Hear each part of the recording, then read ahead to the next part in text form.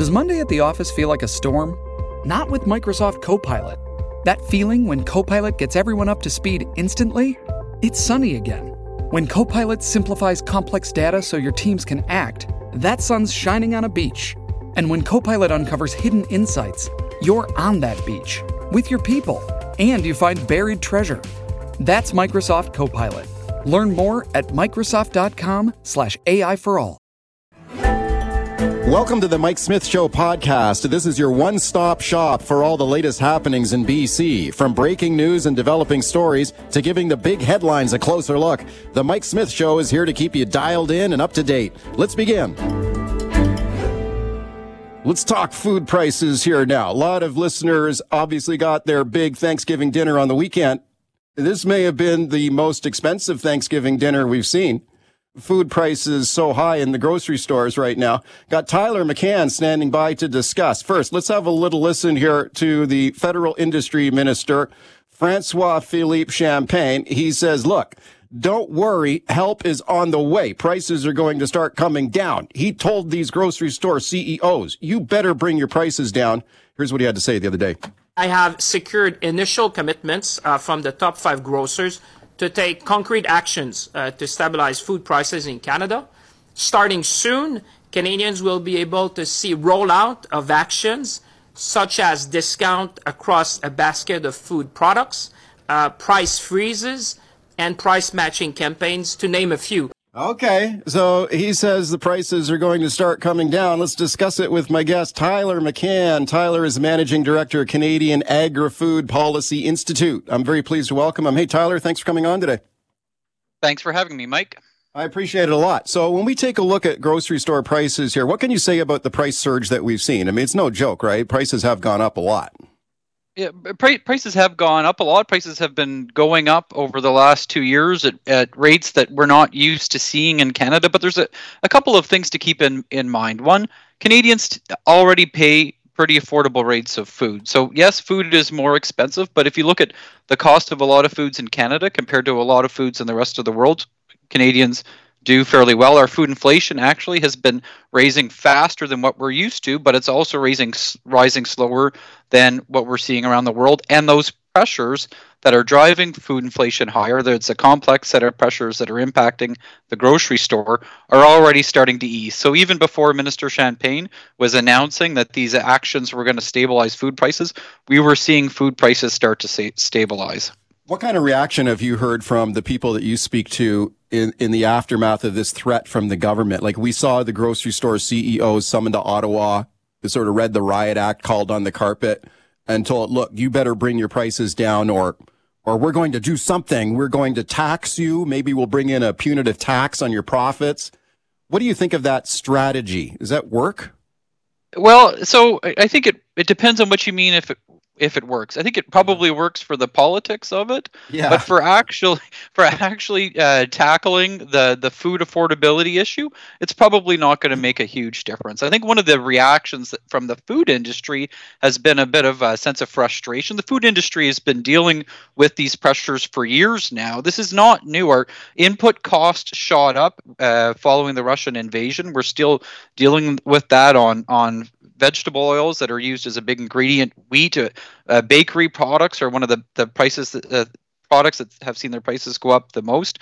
We know that labor prices have gone up. Labor availability has been a challenge.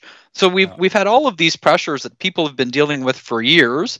The government's finally realized that it's an issue and is coming to the table, which is good. But I think that there's a lot of frustration that they're coming back late and then really just focusing on the grocery sector in particular. Let's, speaking of the grocery sector, are they making windfall profits right now? I mean, I took a look at a report out from the Competition Bureau that calculated the profit margin at, it looked like a fairly modest profit margin overall. Like, how much profit are grocery stores making right now? Yeah, it's always one of the things that the Competition Bureau report found was that there is a shortage of transparency. I think that there's pretty broad agreement that we actually don't have a really good idea of how much these stores are making off of the grocery part of the business. Again, Loblaws is a big chain, so you're looking at pharmacies and you're looking at financial services, but I think you're looking at a fairly tight margin. Grocery is a low margin business, even though we're a fairly concentrated sector, significantly more concentrated than the United States, it's still a very cost competitive marketplace. And the Competition Bureau report itself says that one of the reasons we're not seeing foreign retailers coming into Canada is because they don't think they can compete on price. And so by and large, margins are probably staying the same, but when all of those costs along the food chain get passed along, so something that used to cost $20 now costs $22, even if you're only making a 10% margin, just for easy math, you were making $2 in profits before. Now you're making $2.20. So you've got 20 cents extra profit, but your profit margin has stayed the same. And I think that's a lot of what we're seeing, is that those costs are piling up along the food system, and retailers are dealing with them. Consumers are on the front lines of that, but it's not amounting to windfall profits or profiteering or this greedflation that people like to talk about. Speaking of Tyler McCann, Agri-Food Policy Institute, talking about food prices in Canada. How about the carbon tax? We hear a lot about this. Speaking of politics, we hear a lot about what does the carbon tax drive up food prices. Let me play a clip here for you from the leader of the opposition here, Pierre Poilievre, federal conservative leader, talking on this point. Then I'll get your thoughts. Let's listen. The federal Trudeau carbon tax raises the cost of energy, the energy that it takes for the farmer to produce the food and for the trucker to ship the food. And that adds to the cost for everyone who buys the food. Does he have a point? Does the carbon tax drive up food prices? He has part of a point. The carbon tax is certainly contributing to that pressure. But a couple of really important things to keep in mind. The vast majority of on-farm fuel that farmers used is already exempt from the carbon tax. There's a bill before Parliament today that will exempt the rest of the on-farm fuel use that's there. So yes, it's true that the truckers that are moving food from the farms to the processors to the retailers are paying the carbon tax, but the farms themselves are largely exempt. And it is one piece, again, of a complicated puzzle. But one of the things that I think we're really missing in this debate is some better evidence that tells us exactly how much it's having an impact. But I think, Mike, we've made a decision with the GST, by and large, to exempt food from the GST. Right. They could have made that decision with the carbon tax, and they didn't. Yeah, no, that's a great point. Let's listen to another clip here of the federal industry minister here speaking the other day about food prices. He says, look, these grocery store CEOs got the message, and you're going to start seeing some lower prices. Now, he says he's been checking this out himself. Let's listen here. I've been looking at some flyers this morning, and you already see action in terms of different grocers adjusting ahead, obviously, of Thanksgiving. Okay, so he says he's been scouring the flyers, and he says he sees some deals out there. We heard him say earlier there whether there's going to be more price matching, price freezes, special prices. I mean, doesn't that happen all the time in this sector? I mean, aren't grocery stores always doing price matching and specials and coupons? What's Yes. different now? Yes, they do, is the short answer. And what's different is we're not really sure yet. So because they don't want to encourage collusion, they don't want everybody coming up with the same plans. We actually haven't been able to see the specific plans that the retailers have given the minister. But we do know that, again, it's a pretty competitive marketplace. If people look at their flyers, many chains already had price matching policies in place. That's nothing new. This tends to be a time of year where we do go in and we see price freezes in place. Grocery stores all have their loss leaders. These are these products that end up being deeply discounted to draw people into the store. So these are all policies, approaches, tools that retailers are using to attract customers into their stores. We knew that that was happening. So it's not clear what's different now. And again, it's interesting. The day after the Prime Minister announced that, or the day the Prime Minister announced they were going to call them in, there were stories in the Globe saying that prices were starting to slow down. The day after the retailers were in Ottawa, StatsCan confirmed that inflation was climbing at the slowest rate it had since February 2021. So, these things were already happening before the government decided to take action. Tyler, thank you for coming on today with your thoughts on this. I appreciate it. Thank you.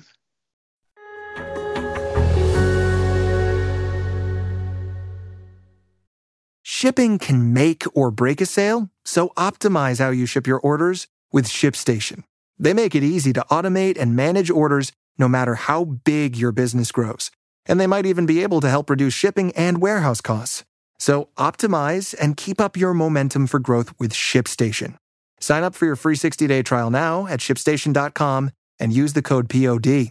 That's ShipStation.com with the code POD. Let's talk about one of the hot items flying off the shelves at Costco right now. And I'm not talking about the giant packages of crackers or even the $1.50 hot dogs. I am talking about gold bars. Costco now selling 1 ounce gold bars.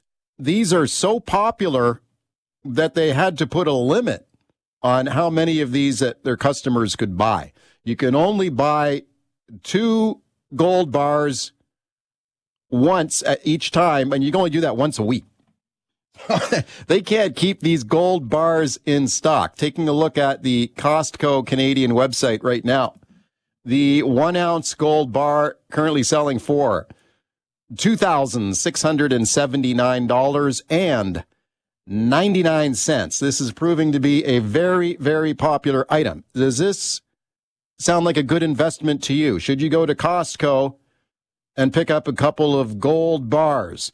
Got Will Huggins standing by to discuss. First, let's have a listen to this report here now. This is from the Daily Wire. Costco has a new product that they are selling out of, and that is gold bars. I love this story. I can't believe this exists. Costco has everything. They've got everything, and now they have bars of gold that they are selling out of. Part of the reason they're selling out is because, you know this, if you're a Costco aficionado as I am, if you get the slightly more expensive Costco card, then you get 2% back, and apparently you get 2% back on gold as well, so you're getting an effective 2% discount on every ounce of gold you buy, which is pretty great. But also, what this tells us is people don't have confidence in the stock market. All right, let's discuss this now with my guest, Will Huggins. Will is a finance and economics professor, McMaster University, and I'm very pleased to welcome him. Will, thank you for coming on today. Yeah, I'm happy to help out, Mike. Okay, I appreciate it a lot. So gold bars at Costco. Boy, this is getting a lot of attention. What do you think of this? It's not nearly as special as a lot of people think it is. I think what's unusual about it is the venue. Yeah. Like the idea that we're retailing gold to people out of basically a big box wholesaler is kind of unusual. I think that's probably the most interesting part of the story is the gold bugs have found a really, really clever vector to sell gold to the public, and that's through Costco. Yeah, I think it's a pretty good marketing move by Costco, right? It's got everyone talking about Costco. Absolutely. And one of the things they've been doing is intentionally limiting the supply so that they would be able to tell everybody that they're selling out, that it's going crazy. And that just drives up demand.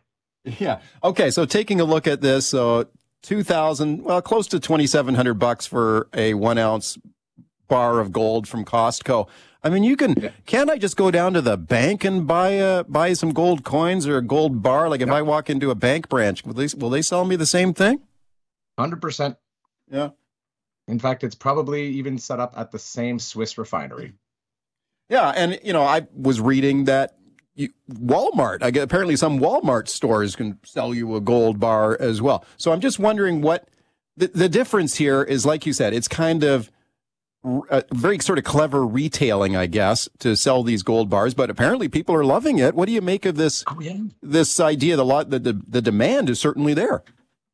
The demand usually shows up for gold whenever there is some sort of economic uncertainty. There's been a long-standing narrative that has been inherited by people unquestioned for decades that gold shields us against economic disruptions. And that's got, marginal evidence behind it. They usually like to quote about, Nixon going off the gold standard and the price suddenly rising. But the same gold bugs conveniently forget when gold prices crashed to like $300 an ounce. Yeah. So it's a highly volatile asset at the end of the day. It's very speculative. It doesn't generate any yield. There are security risks to obviously having it in your house because like if you had a bond or a stock certificate, not that we have these things, but like it's hard to steal that from someone's house and resell it. But you can like steal gold bar or gold jewelry pretty easily, right? Like you need to insure that sort of thing. So there's an expense to keeping that sort of thing around under your mattress effectively. Yeah, sure. I mean, you need some insurance in case your gold gets stolen from your house if you're keeping it in your attic or under your mattress or something. What about maybe you could buy a safe or rent a safety deposit box down at the bank? That's right. That's right. But at that point, you're paying somebody to do your custody services for you. And if you're going to do that, we already cut out the middleman in that business, well over a decade ago. There's a number of online custodians who you can buy gold from, and it's stored in their vaults, and they will convert it back to cash for you without the need for your own security concerns at home, without having to get a separate safety deposit box with your bank that they charge you for to, put your yellow rock in. So it's already designed to handle the custody problem. And we've had those for some time. So I honestly, if someone is buying gold as an investment, holding physical gold, it's a real challenge.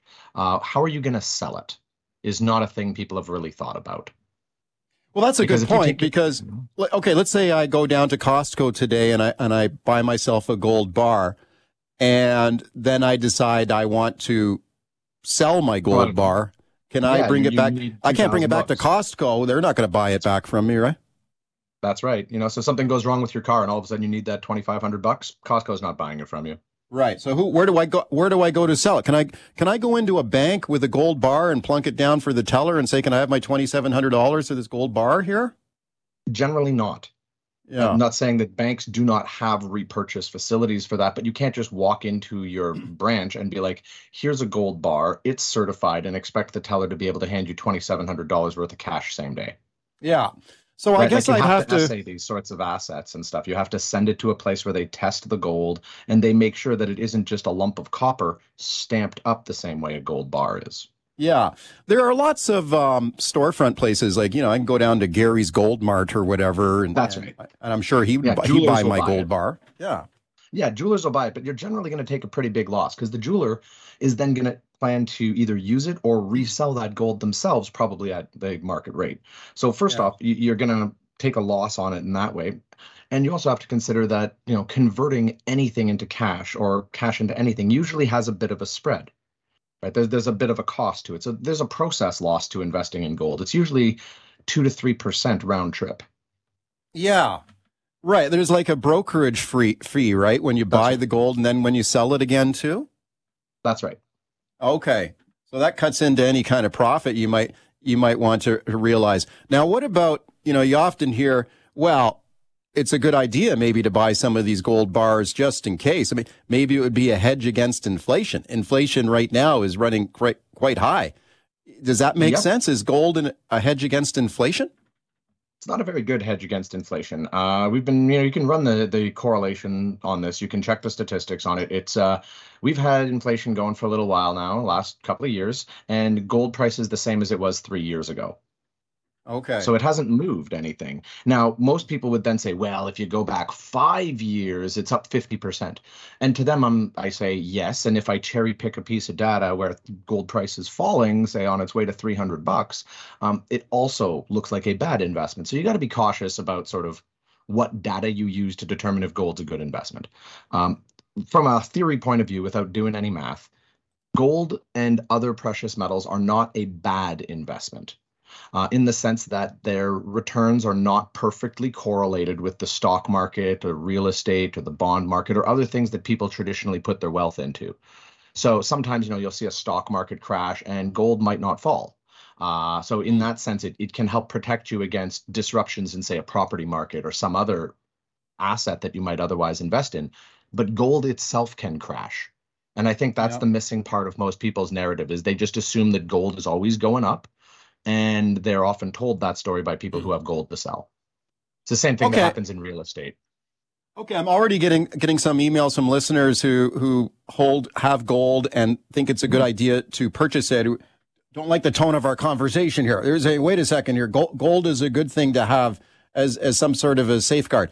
Like for most people who want to put a little bit of money into gold, why would they want to do that? Like, is it fear of like a currency crash or something? Or why would people want?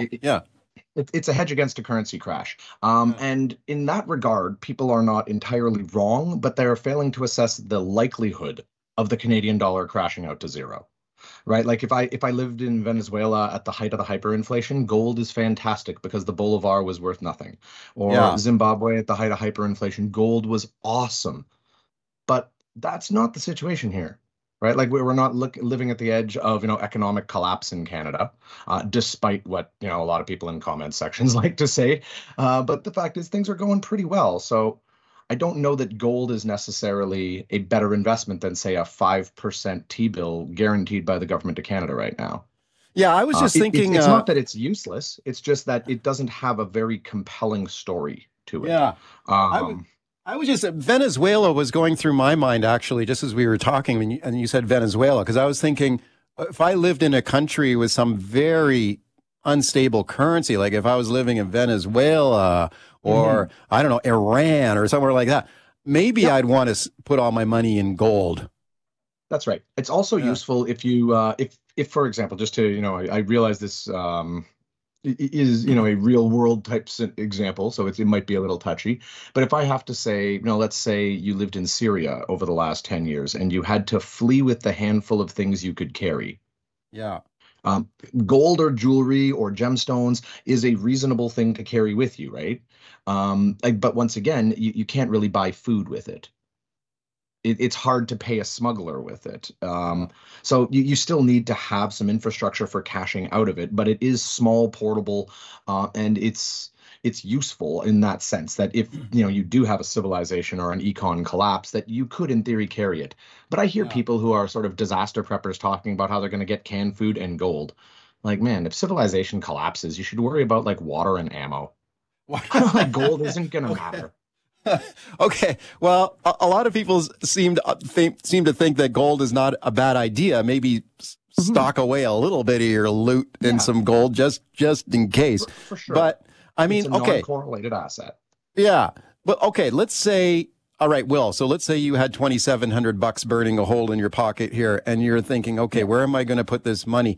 You would not be going down to Costco to buy a gold bar, I presume. Where would you put the money instead? Honestly, like one thing I got to be careful because I'm a prof, people will legally qualify me as an expert. So I am not giving financial advice. Okay. Just for the record, not giving advice. However, Right. if I had $2,700, you know what I did with my paycheck last time? I put it into a government treasury bill. It pays me at 5% annualized rate of interest right now. That's pretty awesome. Right? Like I don't have to worry about the stock market rising or falling to make sure I get my 5% dividend yield. This is guaranteed by the people who produce my currency, the people that I owe that currency back to in the form of taxes. They're letting me lend them at a higher interest rate. This is back to normal. Throughout Canadian history, we've never had an interest rate that was lower than inflation until 2008. And then we had it for 13 out of 14 years, and people got used to that and thought it was normal. It's never been normal. We are finally getting back to normal today, where interest rates are higher than inflation. Yeah, I mean, I guess people you could get a pretty good return on GIC right now. I think with that's right. You can get you could lock in like a 5% GIC over a couple of years from just about any bank. Yeah. So you have to ask yourself the question: over the next 3 years, am I going to get a 15% return out of anything else? All right. And that's that's the finance question that comes down to it, right? If you think gold will move more than 15% in 3 years, then I suppose that makes a better investment. Right. But it really requires us to assume and to take risk. This is a 15% return over 3 years. You just lock it in. Well, thank you for coming on with your thoughts on this today. It's really interesting. I appreciate it. I'm happy to help out anytime, Mike. Give me a call.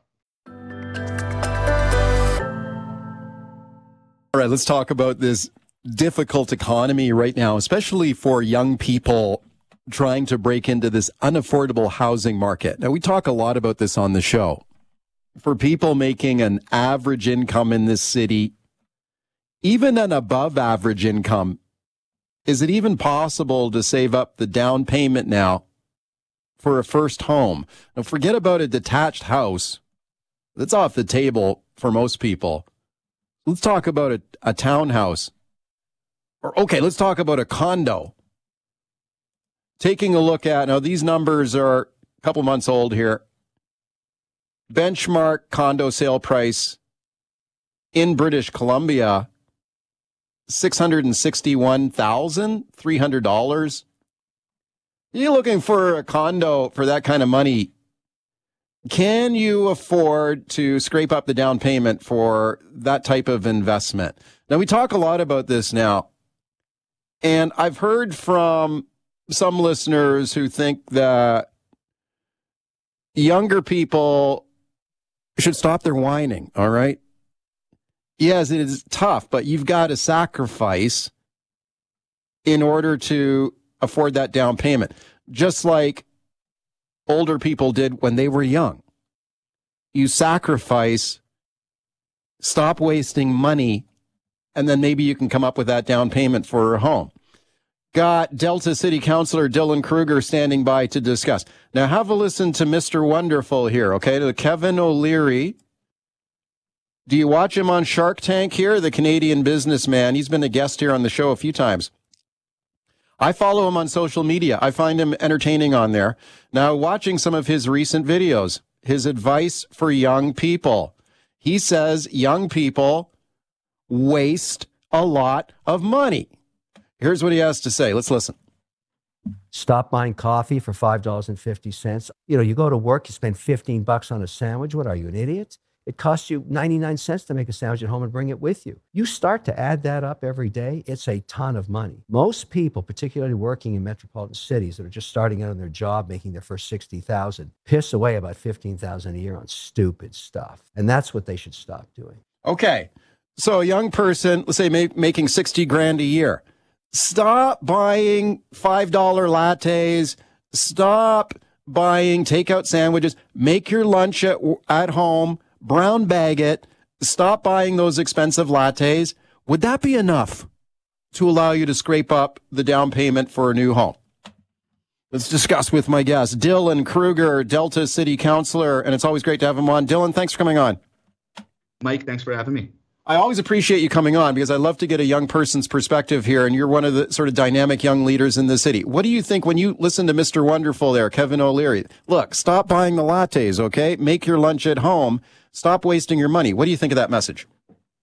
Look, I also like Mr. Wonderful. I think he's very entertaining. I enjoy listening to him. And I'm all for scrimping and saving. Don't get me wrong, but I think it's a little bit unrealistic to say that, if folks just stopped buying their lattes and started making their sandwiches at home, it would make such an insurmountable difference, the difference between being able to have a down payment and not. So let's go through that, Mike. So his first point on the latte is, okay, $5 a day for a latte. First of all, a lot of people don't do that, but let's say you did. Let's say I buy a $5 latte 5 days a week when I go to work, and I forego that. That's $100 a month. That's $1,200 a year. So if I forego lattes for about 100 years, I might have a good down payment there.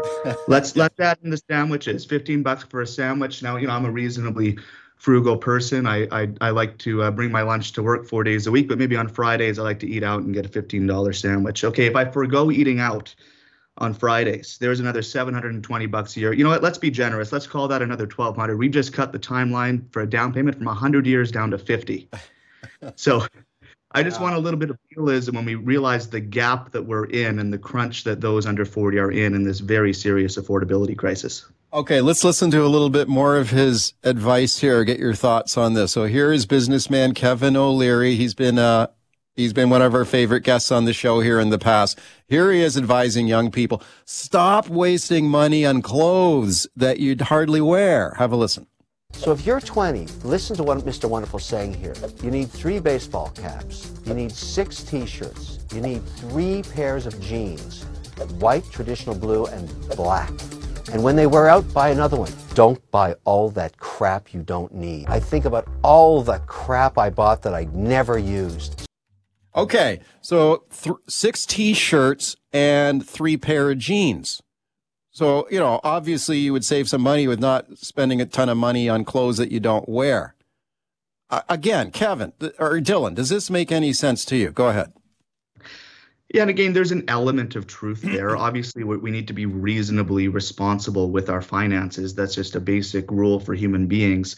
But talking about the wealth gap, I just want to give a little bit of a sense of what we're talking about here.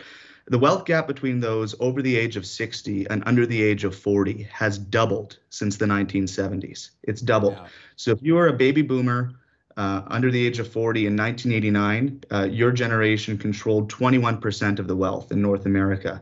Today, millennials, the same age that boomers would have been in 1989, own 5%. A study came out by the National Bank of Canada earlier this year that said that if you're making a very high salary, $322,000 a year, I don't know anyone my age, I'm 28, Mike, making $300,000 a year. It would take the average Vancouver resident nearly 38 years to save up for the required down payment with a savings rate of 10%. So this is a lot more than scrimping and saving on coffee, sandwiches, and T-shirts. Okay, on this precise point here, Dylan, let's listen to a guy you know, Paul Kershaw, researcher at UBC. You've debated him on the show on some of these points in the past. And here he is. I thought this was a kind of a clear summary of a point that you just made here. How long does it take making the money that people make right now, like a realistic income? How long does it take to save up for a down payment for a home in Metro Vancouver compared to what it used to take? Okay. So we're talking about, let's go back to the 1970s. You mentioned 1970s. How long did it take people to save up for a down payment back then compared to right now? Let's listen to him and then I'll get your thoughts. Here's Paul Kershaw. In the mid-1970s, when baby boomers were young adults coming of age, it took 5 years of full-time work for a typical young person to save a 20% down payment on an average-priced home. Yeah. If you flash forward to today, it's 17 years across the country, 22 in Ontario and BC, 27 in Metro Vancouver. Okay. Is 27 years to save up a down payment in Metro Vancouver. You had a similar number that you cited there, Dylan. So when you hear this, so here's the reality. Like when you hear existing homeowners say, look, young people, come on, you just got to suck it up a little bit here and make some sacrifices in order to save up. Is it possible to save up this amount of money for a down payment right now? Like what's got to change to make it affordable? Yeah, and Paul's bang on with that point. I think where Paul and I will deviate in our opinion, and we've discussed this on your show in the past, is, Mr. Kershaw will talk about, that wealth gap is something that needs to be taxed, and we need to tax and punish successful baby boomers who have made money over time. I don't think that's the solution. I think the solution is that we need to even the playing field. We were on a per capita basis building so much more housing supply in the 1960s and 70s than we are today. CMHC has estimated that we need 1 million new units of housing by 2030 in British Columbia alone, 1 million new units to get back to decent levels of affordability. And what I mean when I say that is price of housing rising with income levels. And that's the disparity that we're seeing. The price of housing compared to rising incomes has been vastly disproportionate over the last 20 years. So we need 1 million new units. We're on track right now by 2030 to build 400,000 new units of housing. So we're not even at halfway. That's the big challenge. So what's happening now is you've got a generation that's been priced out of the market, that's becoming a perpetual renting class that will never purchase a house in their lives. Unfortunately, we've got a rental vacancy rate of less than 1% in the region because there's no dedicated rental supply coming in either. So the answer really is that we need to make some big level policy changes to build a whole heck of a lot more housing in this region. Okay, so you see it as more of a supply side of the argument then, that if we can supply more, the price will go down, correct? Yeah, that is the case with every other commodity on the market. Sometimes we struggle with it a little bit on the housing side, but that's fundamentally what it is. We're not building housing. It's an excruciating process to get new units of housing built in this region and in this country. I don't know if you've ever had a chance to go to a public hearing and just to see the onerous process to get one single project approved, it can take years, sometimes half a decade or longer to get one single building of housing built. So we really need to reframe and stop this kind of, I hate to borrow this phrase from others, but this kind of gatekeeper mentality where we say, okay, we were first here into this city or this region, we're going to close the doors behind us and not let anyone else come in. First of all, that's not very neighborly. Second of all, it also causes problems in the local economy to say, oh, well, too bad. I had to scrimp and save and move out to further out. Young people today, they can move out to Vancouver Island or Vanderhoof. That's a common thing. Okay, well, we've got a local economy that's based on having retail workers and workers, firefighters and nurses making median incomes of $60,000-$70,000 a year. If we don't have places for them to stay in Metro Vancouver, we're going to get to a much bigger crisis than just a housing crisis. Lots of calls on this topic. We always do. Peter and Langley. Hey, Peter, go ahead. Yeah, thank you for taking my call. So I'm old enough to remember Expo 86 and the effects of it, and I've always advocated for a 33% foreign buyer's tax. So if you're a foreign person, you don't work here, you don't live here, but you're just parking your money, 33% right off the top. That would free up more available housing, because it would be, unless you really want to park your money here, you're not going to pay the 33%, because where I work, I see it firsthand where the effects of young people not being able to live here anymore. Most of them either pack up and move, they go to Calgary. So index this 20 years, people, and stop and think of where the workforce is going to come from, because the idea of scrimping and saving is pointless, because, I mean, the percentage that you're talking about is, what, 10, 15%? Yeah. It doesn't make no difference at all. But the workforce is what really scares me, because I see it firsthand now. Sure. Peter, people need a place to live. Peter, thank you for the call. Well, we have a foreign buyer's ban right now, never mind a tax, correct, Dylan? That's right. We started with a tax in 2017. Then the tax was increased under this provincial government, and the federal government has now instituted a ban on foreign buyers. So we knew that it was an element, a very, very small element of the market. The ban is in place, and the crisis continues to get worse. Yeah. Clint in Surrey. Hi, Clint. Go ahead. Listen, you're 1,000% right, and Kevin O'Leary is 1,000% right. These people, I take the bus. I've got the money. I can drive my car around. You know, with the gasoline price and all that. I don't. I take the bus. I'm 70 years old. I take the bus. These people, I see them leave a half a latte or these iced coffees or whatever they are. They must be $5 to $8. You know, almost three quarters full in the cup in them. Yeah. They're you know, these people can't save any money. They sure can. They can cut out all this stuff. I never did that when I was. I had 19% I paid for my mortgage in the 70s. Yeah. And I scraped up enough money to get a house because I cut back on everything. I drove old cars and all that. These people went out and bought boats, motor homes, expensive cars, and all that. I don't feel a thing for these people. You know that. I know that. Okay, Clint, thank you for that call. We heard that a lot, Dylan, especially people look back at when inflation was running wild and interest rates went through the stratosphere back in the 70s. Your thoughts?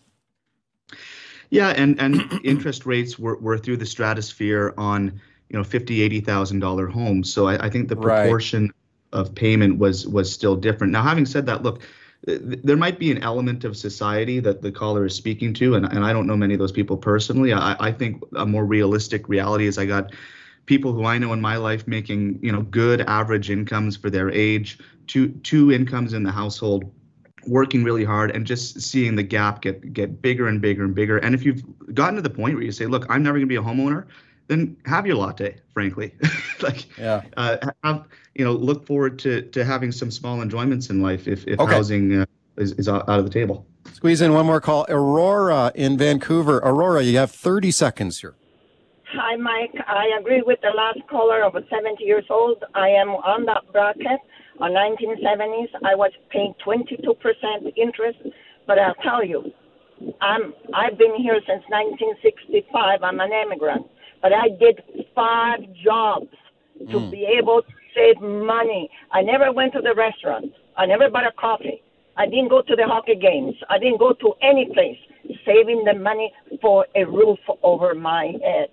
And now that I have it, now you're telling me you're going to, the situation comes over and tax those people that have a house. No, I paid my due, and I used to work for 25 cents an hour, Mike. Thank you, Aurora. I would love to keep listening to you, but up against the clock. I certainly appreciate your call. More calls coming in. Dylan, we'll just have to have you back. Thanks for coming on. Thanks, Mike. Anytime.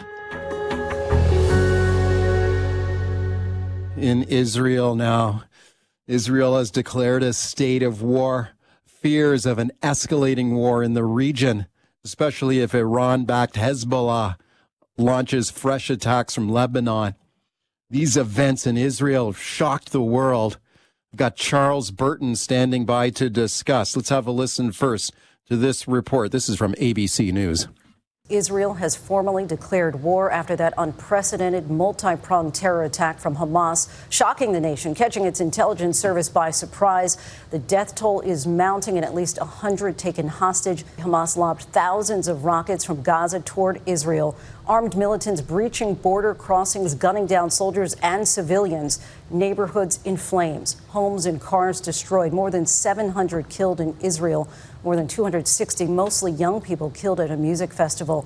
A couple at that festival. Among the hostages, the woman taken away on a motorcycle. Her boyfriend marched away by two men. This is one of the most shocking and heartbreaking elements of this, the hostages taken back to Gaza. Let's discuss now with my guest, Charles Burton from the Macdonald Laurier Institute, and I'm always grateful for his time. Charles, thank you for coming on today. It's good to speak with you, Mike. Okay, Charles, this is absolutely heartbreaking and gut-wrenching to watch what's going on here with so many lives being lost here. Your thoughts on how this happened? What happened to Israel's vaunted intelligence system here? How come they did not see this coming? I have absolutely no idea how the intelligence could have failed. I mean, one has the impression that Israel knew everything that was going on there, that they had people within critical Palestinian organizations that were informing them. And, you know, obviously, an invasion of this scale was planned out well in advance and involved a lot of people. So I think that Israel really has to look at what happened, and this will probably result in the end of the career of Benjamin Netanyahu, you know, simply because the government very much failed on this. And as you say, the result is tragedy.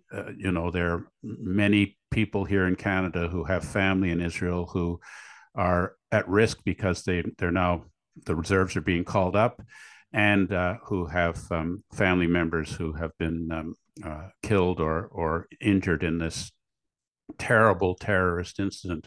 So I think our hearts all go out to them and the people of Israel at this time. But in terms of the larger question that you have, you know, it looks as if this is about the coming reconciliation between Israel and the Saudis as brokered by the United States. Hamas is an organization backed by Iran. Iran, you know, China, Russia, they don't want to see a U.S. Friendly Middle East.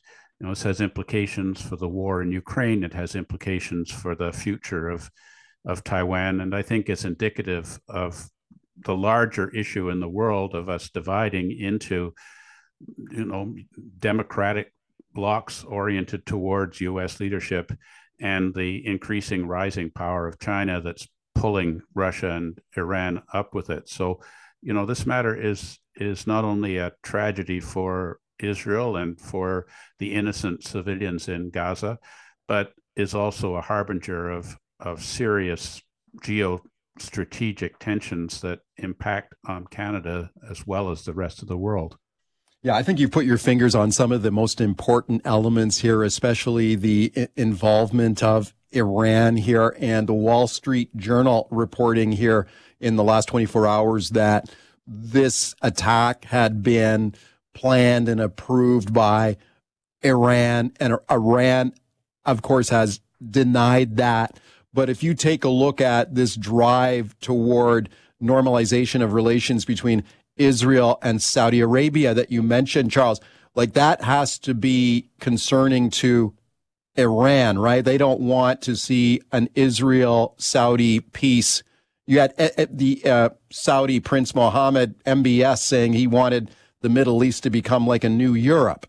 And this is certainly not in the interests of Iran, right? So they would have a motivation to launch an attack like this to scuttle that deal? I think certainly that is the most likely explanation for why it happened now.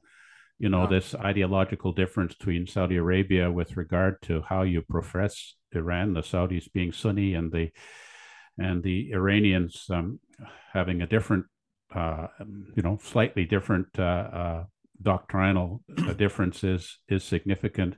And then you look at the way that the Chinese media is depicting it, which is to try and suggest that it started with Israel and that this is not a terrorist attack on Israel by by Hamas, but in fact is just another round in the what's referred to the large-scale confrontation between Pakistan and Israel. The way it's being packaged, I think, is designed to prepare the world for other conflicts where, instead of there being a moral component of an aggressor versus a defender, these all become sort of amorphous, inevitable conflicts backed ultimately by the United States. And China has been suggesting that, just like the claim that the Ukrainian conflict is due to, U.S. Conspiracy with rightist forces in Ukraine, that the independence movement in Taiwan is backed by the U.S. They're also suggesting that it's U.S. backing of Israel that has somehow or other justified what Hamas is doing. Well, I mean, this is pretty serious evil stuff in the world, and I don't think that Canada should stand idly by and just let it happen like this. We have to take a stand. Okay, what sort of stand do you think Canada, Israel is Canada's ally. What more does Canada need to do here? Well, I think in general, because this is part of a global movement, we have to up our game in terms of contributing to global defense. The signal sent out by the government cutting the defense budget by $1 billion, while that may not be a large amount in the larger scheme of things, we're really very far behind our allies in terms of our ability to contribute to global defense, whether it's in the Indo-Pacific, the Middle East, or Europe. And the fact that we talk a good game but aren't prepared to contribute in a way commensurate with other countries of similar size and economic heft is disturbing. And I think the government just doesn't get it, that we can no longer just rely on the U.S. and coast along, that we have to be out there and active. I mean, it's wonderful that Canada has come out with a strong statement of support for Israel. We've projected the Israeli flag on the Peace Tower, the Canadian flag's at half-mast. But, that what it needs to be backed by when you have soft power is hard power, and our government doesn't seem to be getting that message yet. Speaking of Charles Burton, Macdonald Laurier Institute, talking about the war in Israel. Charles, what are your fears and thoughts going forward here? We're already seeing a devastating retaliation from Israel with airstrikes on Gaza. Could this lead to a ground war, like a ground invasion by Israeli troops into Gaza? Is that where this is heading? I think that looks like that's in preparation. We gather that Israel is rallying troops along Gaza. The issue really is whether Iran will mobilize Hezbollah in Lebanon, and we'll have a two-front war on the West Bank as well as the Gaza Strip, and the extent to which the United States will become actively participating in this conflict. It doesn't look at this time as if the matter is going to be resolved by everybody getting cooler heads and backing down. I think the outrage in Israel against what happened, the images of young people at a music festival being slaughtered by Hamas terrorists is just something that people cannot be expected to adopt a sanguine and calm response. And so once the emotions are up, then the danger enhances. And certainly the Netanyahu government, which, as you point out rightly, was clearly caught off guard by this thing, will want to compensate by engaging in measures that the Israeli people can see have an element of revenge to them. And, that is never going to be good in terms of trying to maintain peace in the Middle East again.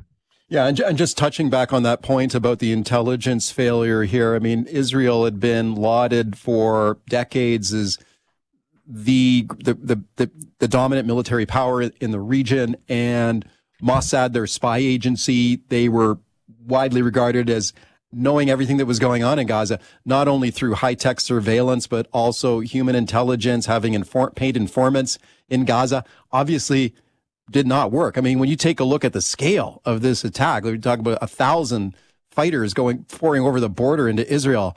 I mean, you'd think that they would have known something, but I wonder if Hamas, realizing that Israel has this intelligence infrastructure, that they just went old school and just just did person-to-person communications to avoid detection, which it appears that they did.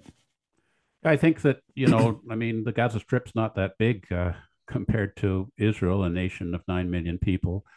And certainly Israel has been distracted by public protests against the government's removal of elements of independence of the judiciary. People in Israel want to maintain that democratic system, and a lot of reservists were refusing to come as protest against the government's actions.